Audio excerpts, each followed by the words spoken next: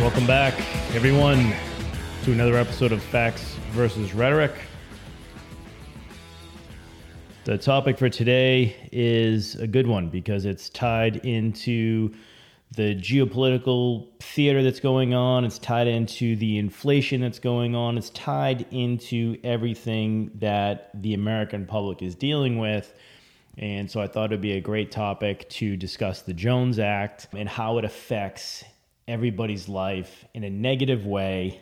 And much like government laws, programs, and regulations, it started out with the best intentions, but the unintended consequences of this act that was passed more than 100 years ago is seriously adversely affecting people's lives today. It's a good topic to discuss, seeing how the price of oil just went up 55 cents in 2 days since the beginning of this whole Russia-Ukraine thing. The problem with 100-year-old laws that were passed in a different era.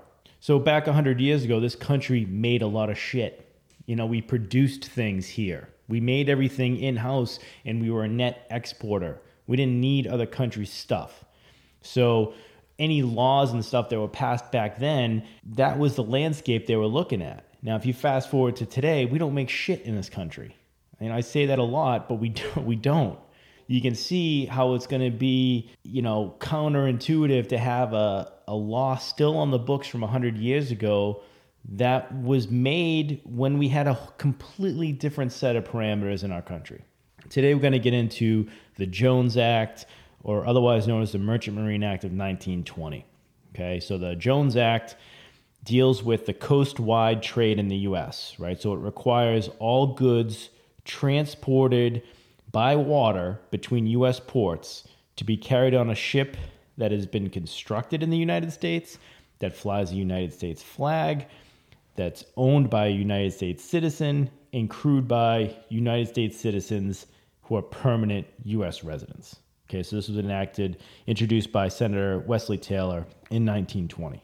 This was put into effect after World War II, when it was imperative to get supplies from the U.S. to the European theater. And they wanted to make sure that they had access to merchant ships to commandeer in order to get our supplies to go where they needed, right? So if you remember back to World War I, the only thing that kept the troops going was supplies, right? Ammunition, tanks, food.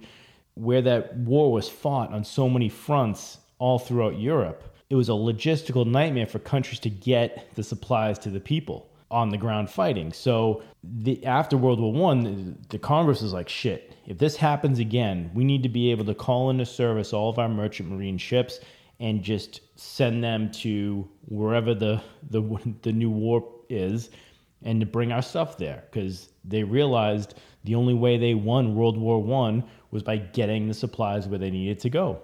And in 1920, this made tons of sense because we had a lot of ships that fit that criteria. There was an appetite to invest in our own shipping infrastructure. You know, we didn't have 18-wheelers back then. The way you got goods around the country was by boat or rail, okay? So to recap, the only way to get American goods to American ports was to use American ships with American crews that were built in America, that paid taxes in America. Like, everything had to be American. Okay, 75% of the crew had to be U.S. citizens. Even the repair work for a U.S. flagged vessel was limited to 10% of its weight. So this restriction largely prevented the U.S. ship owners from refurbishing their ship overseas, right? So they couldn't, if the repair necessary for the ship was over 10% of the weight, they couldn't do it anywhere else but the U.S. And then along comes the Merchant Marine Act of 1936, where they doubled down on a lot of the shit even more, and they increased the crew requirements to 90% of U.S. citizens. So again, 1920, 1936, this is not a big deal. We have plenty of ships to do this, and we have all the production in our country. So no big deal, right? But again, the unintended consequences of government are going to start to rear its head as we go through the 30s, 40s, 50s, 60s, 70s, and then we start outsourcing everything, and we start manufacturing everything in this country. So now there are less goods made in our own country, more goods made overseas. Unintended consequences of this act, the cost for everything in the U.S. went up. So according to the U.S. Department of transportation, the cost of operating a U.S. flagged vessel was 2.7 times the cost incurred by foreign flagged counterparts. U.S. flagged ship costs 2.7 times more to run. The crews on that U.S. flagged ship, they're paid 5.3 times more, right? Because they're all Americans. And the U.S. flagged shipping companies pay a combined 38% in U.S. taxes, which foreign flagged ships don't pay. And in 2016, American-made ships cost between $100 and $135 million to build. That's 3 times what it would cost on the world market. It's no wonder by 2010, there's only 115 U.S. flagged ships available to handle our U.S. coast-wide trade. And out of those 115, there's only 5 tankers. You see how the costs to operate in this field were so high. And what happened is government in like the 50s and 60s stopped investing money into this area because you need subsidies to offset these costs to make it competitive. But Congress started losing their appetite to fund the shipbuilding infrastructure, all the things that go along with building ships and keeping the cost down. So that's why you went from 430 ships in 1950 down to 115 in 2019. They cost too much to make. They cost too much to crew. They cost too much to fix. Again, they started this policy in the 20s. It made sense. Decades later, it doesn't make sense because A, the government stopped investing in the sector, and B, we don't make shit. So now we're importing way more stuff than we're exporting. Okay, does that make sense? And when I was a kid, my dad used to always tell me that it costs more to bring oil into this country from this country, right? It was cheaper to bring oil in from another country to the U.S., which in my head was just crazy. And I never knew why, but it's because of the Jones Act, because most of our oil refineries are on the East Coast of the U.S. So let's look at a per barrel cost to ship oil to those East Coast refineries.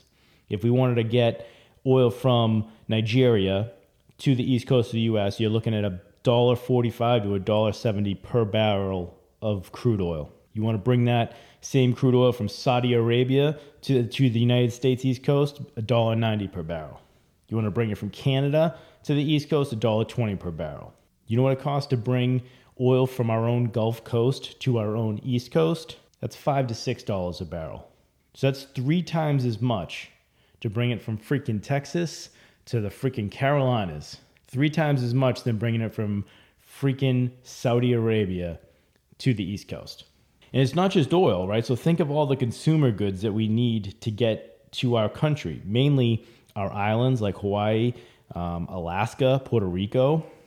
Think about this. The only way you can get goods to Hawaii is to have a ship from the U.S. bring stuff to Hawaii and back. You don't think the Hawaiians would benefit from lower prices if a ship leaving China could stop in Hawaii on the way, drop off some stuff, pick up some of their exports, and then continue on to the U.S.?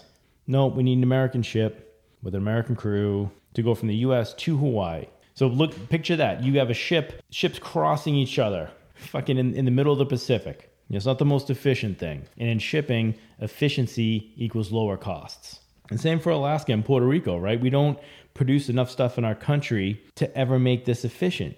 Goods come into a port, they got to get back on another ship and go back out. It's ridiculous. Another example of how the Jones Act is hurting Americans is, I don't know if you remember, April 20th, 2020. That's when oil prices went negative, right? So everyone was calling up and asking if I'd pay them to buy oil. But it is right. The prices were negative, and they would pay you to take their oil because they had no place to put it, right? The circumstances that created this was everybody's storage throughout the whole world was full. There was no place to put the oil. Okay. And we couldn't have some floating storages like most countries do where they allow tankers to fill up and just sit offshore until it's needed because we don't have Jones Act eligible tankers to do that. So we couldn't. So we couldn't stockpile this really cheap crude oil to be used at a later date. Probably would have been helpful now that we're dealing with oil prices that have gone up 339% since April of 2020. April 2020, it was 77 cents a gallon trading on the NYMEX. And today, March 2nd, 2022, it's $338.30. We just do not have enough vessels to move the crude oil that we make in our own country to the refineries, which is crazy because we can't alleviate the oversupply if it ever happens. And we just continue to import oil from other countries, and if you think like the world swimming in oil is good, you would think that, but in a world or economy that's drowning in oil, that's bad. So this is what happens, right? So producers are going to have to shut down production. They're going to see all their profits and income dry up. Then they got to lay off all their workers.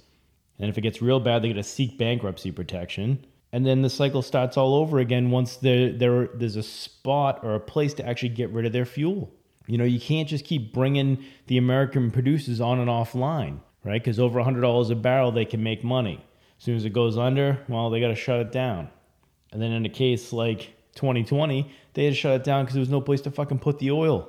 We can't help them with that because of the freaking Jones Act. So why is the Jones Act still in the books? This is something that fascinated me because I'm like, how can there be lobbies that are still lobbying Congress to keep this thing in the books? I mean, every couple of years there's a scenario where we get hammered as taxpayers and we pay so much more money because of the Jones Act. It inevitably comes up for discussion, yet it never fucking changes. So one of the big reasons to keep the Jones Act, and this is pretty much actually written in the preamble of the act, is this is what the government thought, right? So they said, it is necessary for the national defense and for proper growth of its foreign and domestic commerce that the United States shall have a merchant marine of the best equipped and most suitable types of vessels, sufficient to carry the greater portion of its commerce and serve as a naval or military auxiliary in a time of war or national emergency. So again, going back to the World War I thing, this is also viewed by the military as a security issue because they do not want foreign ships to have total free reign of the U.S. waterways. So they'll say, well, if we repeal the Jones Act, you'll have foreign ships that can come into our ports and they can even go up the Mississippi River.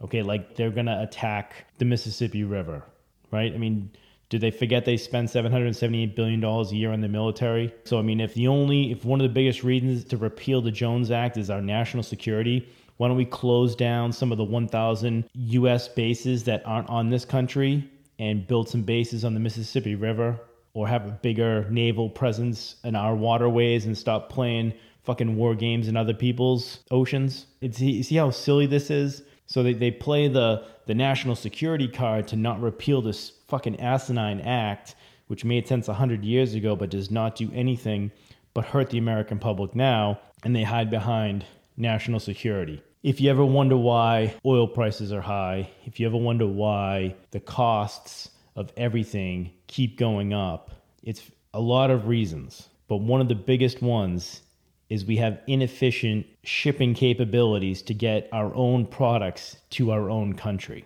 So this seems like a really easy fix in my eyes, and it would help everybody in the United States. It won't help the current shipping companies that have a monopoly on the 115 Jones Act eligible ships. I'm guessing it's those people that are lobbying very hard to keep this on the books because they're benefiting. This is why lobbyists and the government having this much power is bad, because all the people are getting hurt by this act, but there's enough money and campaign donations going around to keep it on the books and to keep screwing the people.